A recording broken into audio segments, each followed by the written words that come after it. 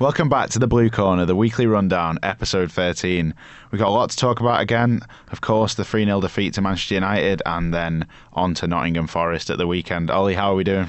I'm a bit disappointed, I can't lie, after that Manchester United game. You know, there was a lot of big atmosphere, a lot of people looking forward to the game on Sunday, and to be put down 2 minutes into the game by probably the Puskas Award goal of the season, I think was a little bit disappointed. But, apart from that, I'm all right. Looking forward to the weekend. Your first away day back at Nottingham Forest after many months away from it. But, yeah, it's going to be an interesting one. It's going to be interesting. Yeah, it was a disappointing game against Man United, and Goodison was absolutely electric until the third minute. Everything before was fantastic, wasn't it? Of course, by the brick, there's so many fans gathered for the atmosphere march, and then into the ground as well. You could feel the energy. It was so intense, and, sadly we couldn't make use of that atmosphere because 2 minutes in, the goal of the season happens to be scored. That atmosphere, we have to talk about that atmosphere first, and oh my word, the noise in that stadium. When that anthem came on, the noise from the Gladys Street end, and everyone in the ground. I think that's a good sign for me because it shows the unity of the fans. I think everyone now is in the mindset of getting behind everyone and just being together to fight this points deduction and just look forward to the rest of the season and try and get us above that dotted line. But as you said there, that was the worst possible thing that could have happened at the start, isn't it? It was an unbelievable goal. We have to talk about it. And the ball comes in from Dallo and Alejandro Garnacho. Wow, I have to say, just an incredible technique. Yeah. And the fact that he's pulled that off there, I've not seen many better overhead kicks. I don't think I've seen many, if any, overhead kicks at Goodison Park before, and that was just insane. That, for me, I think is the best goal I've ever seen in person. Like, hands down. I wouldn't disagree. The technique, the way he managed to get under it and have it loop over Pickford and nestle in that bottom corner, it was just mental. And as I said before, it's the worst possible thing to happen to us because, the atmosphere, the fans are up for it.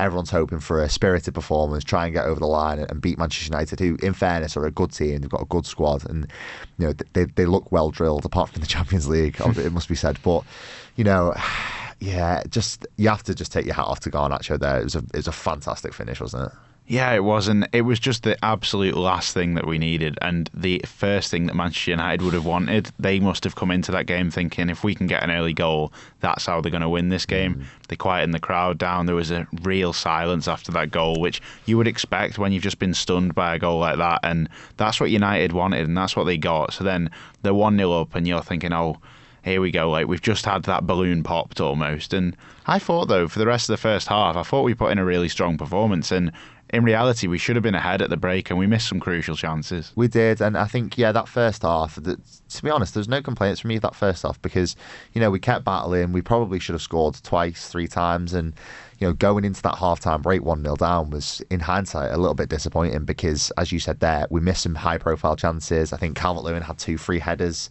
I think it was Decore, the Decore one that was cleared off the line by Kobe Manu. It's just, if we were a little bit more clinical, it probably would have been a different afternoon. But, that's what you wanted in that first half. You wanted a goal back quick, and we didn't get it. And I think going into that second half, it probably demoralised the players as well as the fans. Yeah, the goal would have spurred them on, and I'd have thought if we'd have got the leveller, we'd have then gone on to win it. And instead, you come out in the second half, and you're hoping for those first 15 minutes to really put the pressure on, hopefully get the equaliser. But instead, the opposite happens. We concede a penalty. A dubious one, but probably a penalty. It's an interesting one to debate, really. Not for me. Sean Dyche was not happy with it at all. For me, I think it's a stonewall penalty. I can't lie. Like, an experienced fullback like Ashley Young should know better not to dive in on Anthony Martial there. And I think, you run the risk. You give the referee an opportunity to give a penalty against you, and you give him a decision to make. And once you do that in a game like that, where the Everton fans are on the back of the referee, they're on the back of the Premier League, he's going to give it. So you don't give him that opportunity to give it. And I think, the capitulation after that it was embarrassing, really, wasn't it? He had a tough day, Ashley Young, and obviously got booked early on for that tackle on Garnacho, concedes the penalty, and you're always going to back that Marcus Rashford's going to put it in the net. And at 2-0 then, it's a completely different game. And I thought that, I wouldn't say it was embarrassing. I'd say the response was just we couldn't get back up to where we wanted to be. And when you're 2-0 down, then there's a lot of belief was lost. And we had chances at 2-0 to then make it 2-1. Of course, Mikolenko hit the bar, didn't he? Yeah. If that goes in, there's then another bit of fight in everyone. Then suddenly everyone gets back up again. Unfortunately, that doesn't then go in. And then they get the third. Martial, who happens to score against us every time he plays us. It's his 9th goal against Everton now. And at 3-0, it's completely done, isn't it? So I think a part of the reason why it ended up like that was kind of unfortunate events happening at the wrong times. The goal happening at the wrong time, the first one, the penalty happening as you're trying to build some momentum in the second half. It just killed the momentum both times, and then obviously we got beat. But I think 3-0 flattered them massively. It did flatter them. I think I would have liked us to see, us go out a little bit more and try and attack them a little bit more and play as the home side. I know, Sean Dyche is not going to play as a team that, is front foot attacking.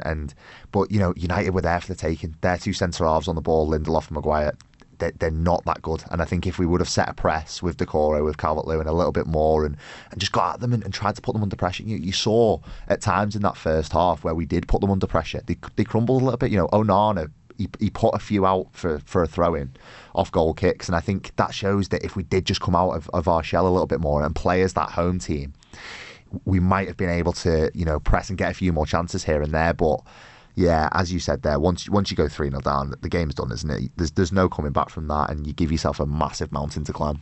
I think that was what. Right, that if the first goal hadn't happened after 3 minutes, I think we would have been able to really use that noise from the crowd and set the high press, high energy, massive urgency, everyone going for the ball, really battling for that. And we couldn't quite get that because obviously the momentum was halted at the 3 minutes goal. And, if we were going to win that game, you would have imagined it would have been a gutsy, hard-fought performance where the fans kind of drag you over the line. The fans kind of create that wave of pressure. And there was never really that, was there? And once again, it's another home game where we've got beat, and largely because of missed chances. And I've got no idea why we seem to miss loads of chances at home, but we take them away because we create more chances at home on paper than we do away. But we take them on the road, so I don't know what's the difference. I was going to say, we're proper clinical away from home, aren't we? And then we seem to lose our shooting boots when it comes to Goodison. But, 1 win at home, 1 draw at home, 4 points. And what are we now? The 1st of December tomorrow.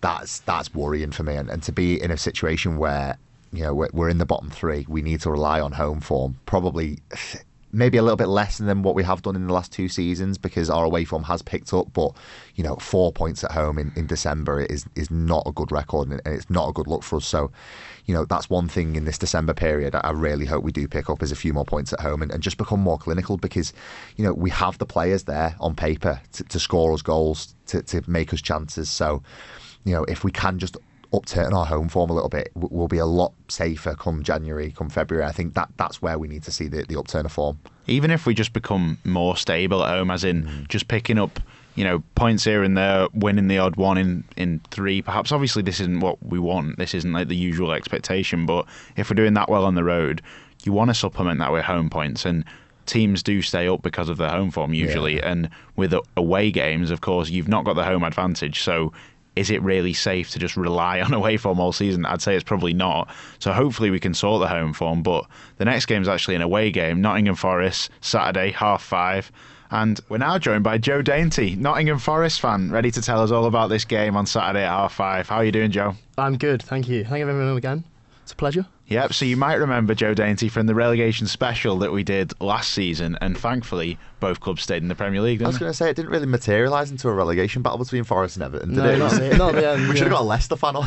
Yeah, there was no rivalry in the end, thankfully. We couldn't find a Leicester fan, could we? Yeah, there's not many of those. So, Joe, Saturday, 5:30, under the lights at the City Ground. How are you feeling ahead of this game? Really, this is probably... I'd say I'm most excited for this game. Any game, not just because it's you guys, but I'm incredibly excited. I love a 5:30. We're not great on TV. Oh, is that right? Yeah, we're not fantastic. We did beat Villa the other week on TV, but that's the only good one I can remember. But I'm very excited.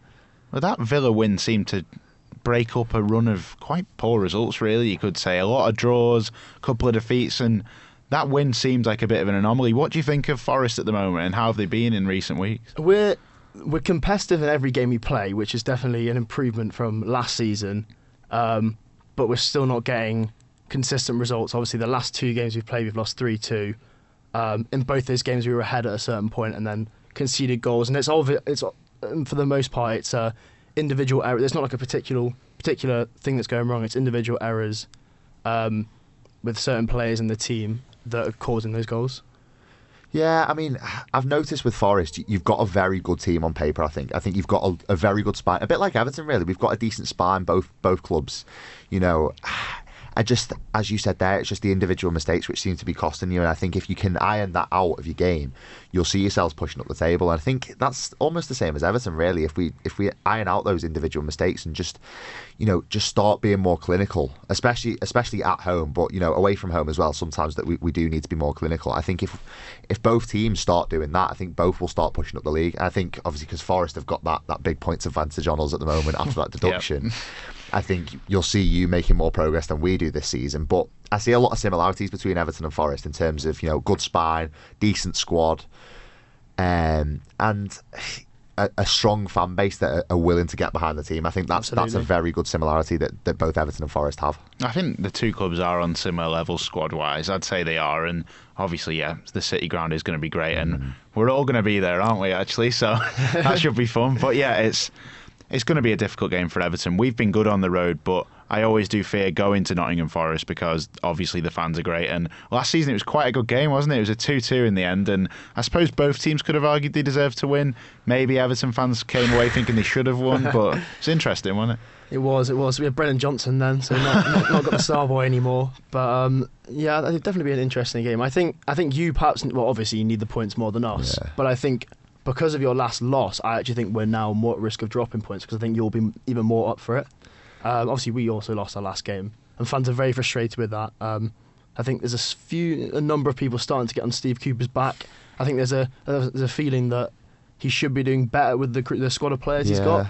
I'm not of that opinion, but there is a growing opinion. I was going to ask you that. What do you think of Steve Cooper, and how long do you think he's got before Forest fans start to turn on him, and then obviously inevitably the board start to turn on him? Do you think it gets to a point where he's given to the end of the season and it might run its course and you might look for a new project, or do you think it could get towards the back end of this year? I mean, what is the timescale that Forest fans would give for Steve Cooper to kind of give him time to bed those players in that you've signed over the summer and actually look to progress in the league? For me, I've always been. I probably still continue. I will still continue to be very much Cooper in. And I think I said before, progress takes time. We've got to wait for. We're still. It's a tough league. We've come in also at a difficult time. I think particularly last season was a very difficult league last year. And like you said, it takes time to bed in players. He's still sort of building his squad. Obviously, we've lost a key player like Johnson. He's still trying. We've got ridden with injuries. Tyro 1 year injured.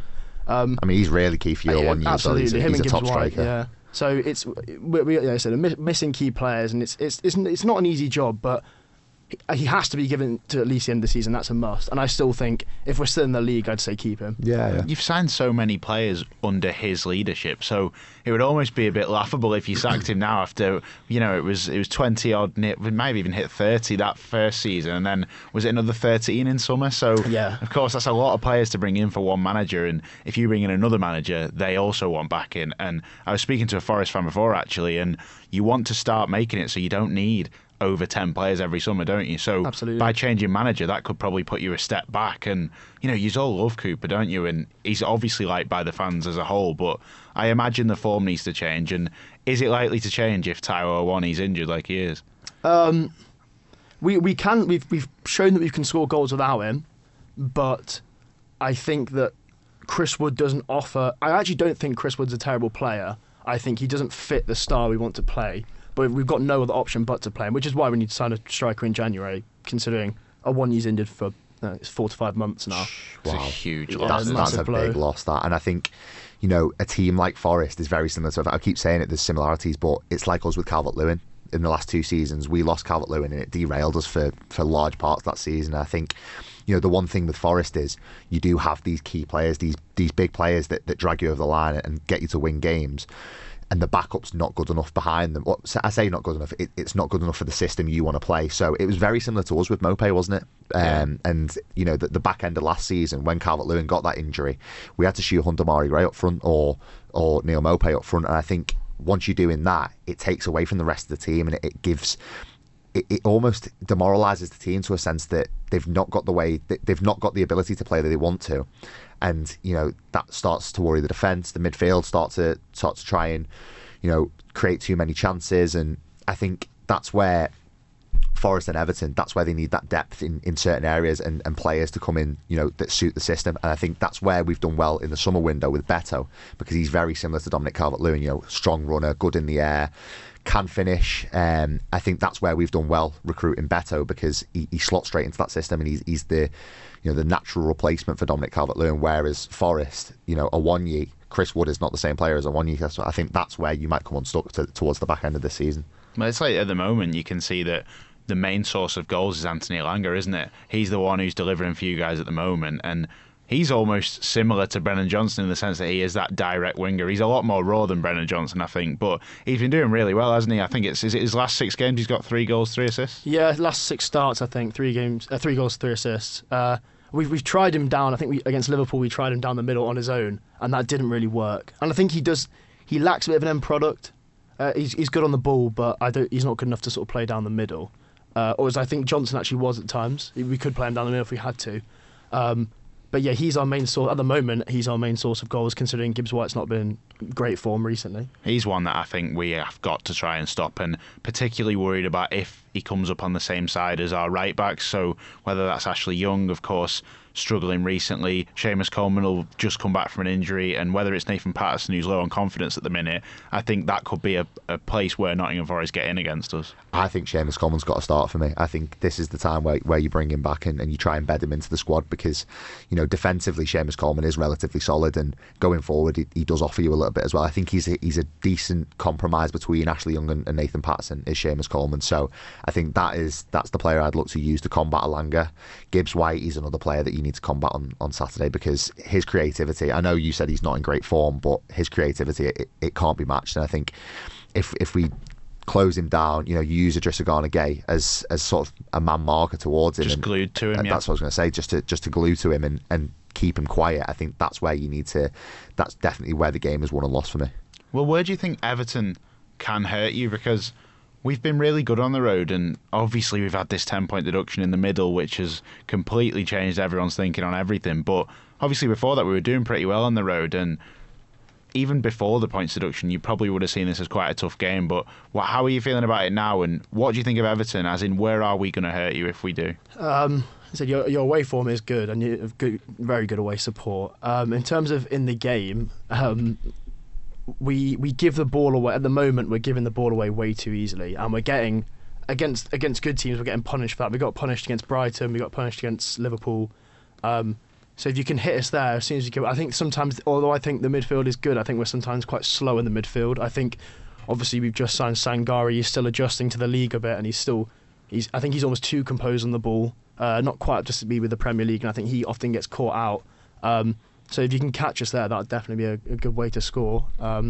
Maybe on that transition. I think that's where we've scored against other teams as well, when we win that ball back and break. I think that's what the plan will be. I think that the goal that springs to mind is the West Ham one, where Jared Branthwaite goes through the back of Antonio and wins the ball and straight up to the other end into Dominic Calvert-Lewin's feet, and we're 1-0 up. I think that's where we have to utilise Forest's poor performance on the ball.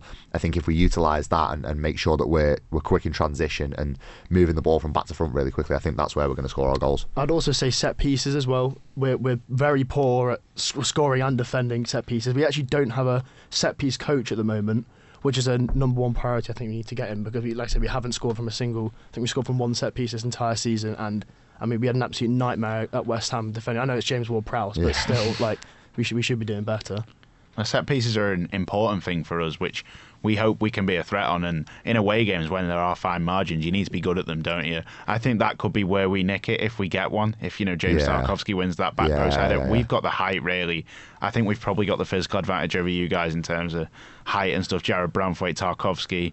We won't have Onana, so the midfield might not be as physical as it normally is, but the rest of them, there's a lot of height in that side. Yeah, and I think even last season with Decore winning that header in the 2-2 game at the City Ground, I think that's where we can definitely hurt Forest. And just for me, I think if you are going to score, it might be from a set piece, because we tend to let teams load the box and put the ball into the box rather than defending the actual cross. We just defend our box and hold our ground in there. So I think if Forest are going to score a set piece against a team, it probably is Everton, because we don't tend to stop the crosses coming in. We tend to just defend what we have in the box with Branthwaite and Tarkowski with that aerial advantage. We trust the crosses to come in, don't we? Because I think Dyche backs the defenders to then be able to clear it, especially when he has like aerial threats. Like when Keane is in the box, he always trusts him to head it out. Jared Branthwaite, Tarkowski, they're all players who are good stoppers of crosses. So I think that's kind of the tactical plan, isn't it? But let's do some predictions now. Let's have a look at that game and go neck on the line. I want to hear everyone's honest predictions. Ollie, I'll start with you. Are we going to win this game? I'm worried because of the injuries that we've got. I think Calvert-Lewin is going to be a big miss if he isn't to play. I know we've seen today with Dyche's press conference that they're being cautious with him and he's training indoors. Amadou Onana isn't going to be fit. I'm going to go with a 1-1 draw. And that's quite negative for me because I usually say that we might win, but I'm going to go for a 1-1 draw. Beto to get his first goal in the Premier League. Oh, that'd be nice. I'd love to see Beto score. So far at Everton, he is the biggest blue ever. For some reason, he was an Evertonian before he even joined, and even when he got an assist the other week, he looked so happy. So we would love to see that. But Joe, I don't think you would. No, absolutely not. I really hope not. I think there's going to be goals because I think we ship so many goals at home and away, and you've shown, obviously not in previous game, you've shown you can score, particularly away, but I'm still going to go. I'm going to go for a 3-2 to us. So 3 in a row. 3 in a row. There is going to be goals, and I think because Gibbs White played a lot better last game, I think he's going to get at least 1. Right. Interesting, because he is a player that we don't have similar, do we? So Gibbs White could be the difference maker. He's that creative midfielder. I don't think there'll be quite as many goals. I think if Everton are to win it, we're going to nick it. So I'm going to go with 1-0. I think we'll complete contrast. But I think we're going to be organised. We're going to set up similarly to like we have in other away games, and I don't think you'll have enough to beat Jordan Pickford. And I think we will get one similar to the West Ham game on the break or from a set piece. So I'm going to be positive and say we're going to win. Interestingly, each of us have picked a different result here as well. Yeah. I hope you're right, Ellis, but I've not really got the positivity that you have. But that's all we've got time for this week on the Weekly Rundown. Just want to say thank you to Joe for coming on. Thank you very appreciate much for having me. Thank you very much. No worries. Make sure to leave us a like on Spotify. Leave us a rating. Let us know what you think about this episode. Follow us on Twitter, on our socials, on Instagram. Thanks for listening. We'll see you in a bit.